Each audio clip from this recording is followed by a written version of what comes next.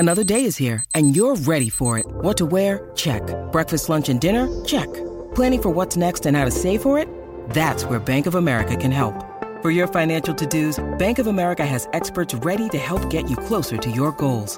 Get started at one of our local financial centers or 24/7 in our mobile banking app. Find a location near you at bankofamerica.com/talktous. What would you like the power to do? Mobile banking requires downloading the app and is only available for select devices. Message and data rates may apply. Bank of America N.A., member FDIC. When you need mealtime inspiration, it's worth shopping Kroger, where you'll find over 30,000 mouth-watering choices that excite your inner foodie. And no matter what tasty choice you make, you'll enjoy our everyday low prices, plus extra ways to save, like digital coupons worth over $600 each week. You can also save up to $1 off per gallon at the pump with fuel points. More savings and more inspiring flavors make shopping Kroger worth it every time. Kroger, fresh for everyone. Fuel restrictions apply. My powers have doubled. Hello there. General! We would be honored if you would join us. Did you ever wonder what that scream did at the beginning of the duel? Let me quickly reenact it for you because I don't want to get copyrighted.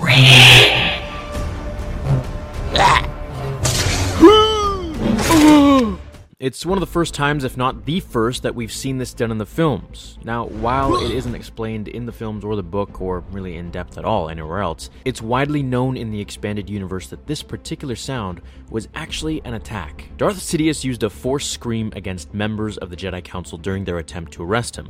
The scream threw the Jedi off balance and allowed him to swiftly execute 3 of the 4 Jedi Masters, with only Mace Windu surviving. And that's because Mace Windu was extremely powerful in correlation to all the other Jedi Masters.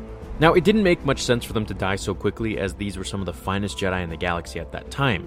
So besides the fact that Palpatine was so much more powerful and moved at such a great speed that they could barely see, his scream actually disoriented them. If a Dark Jedi or Sith Lord was being beaten or overwhelmed, he might let out an enraged scream, amplified through the Force. That triggered shockwaves that rippled through the Force and disoriented his enemies. This causes devastation to any that were unfortunate enough to be in the proximity. Like many other darkside Force powers, it allowed the user to use powerful negative emotions as a weapon. The Force Scream had been called a wave of hatred, amplified and fueled by the dark side, that is capable of smashing through mental and physical barriers and defenses with ease. Throughout the ages, Sith screams have been used in times of defeat, death, triumph, and war.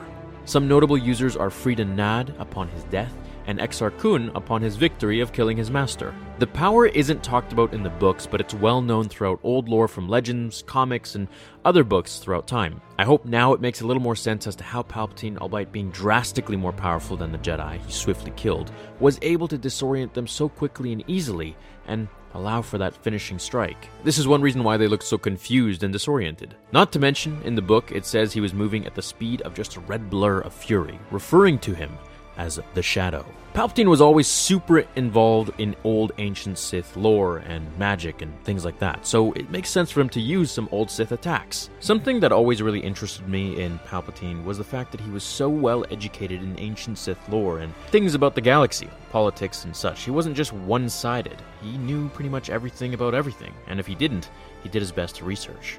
Let me know what you guys think about it. If you want to see this in the comics or something like that, I hope we get to see more of it. Thanks for watching. I will see you all in the next episode of Star Wars Theory. Until then, remember, the Force will be with you, always. Now, fulfill your destiny.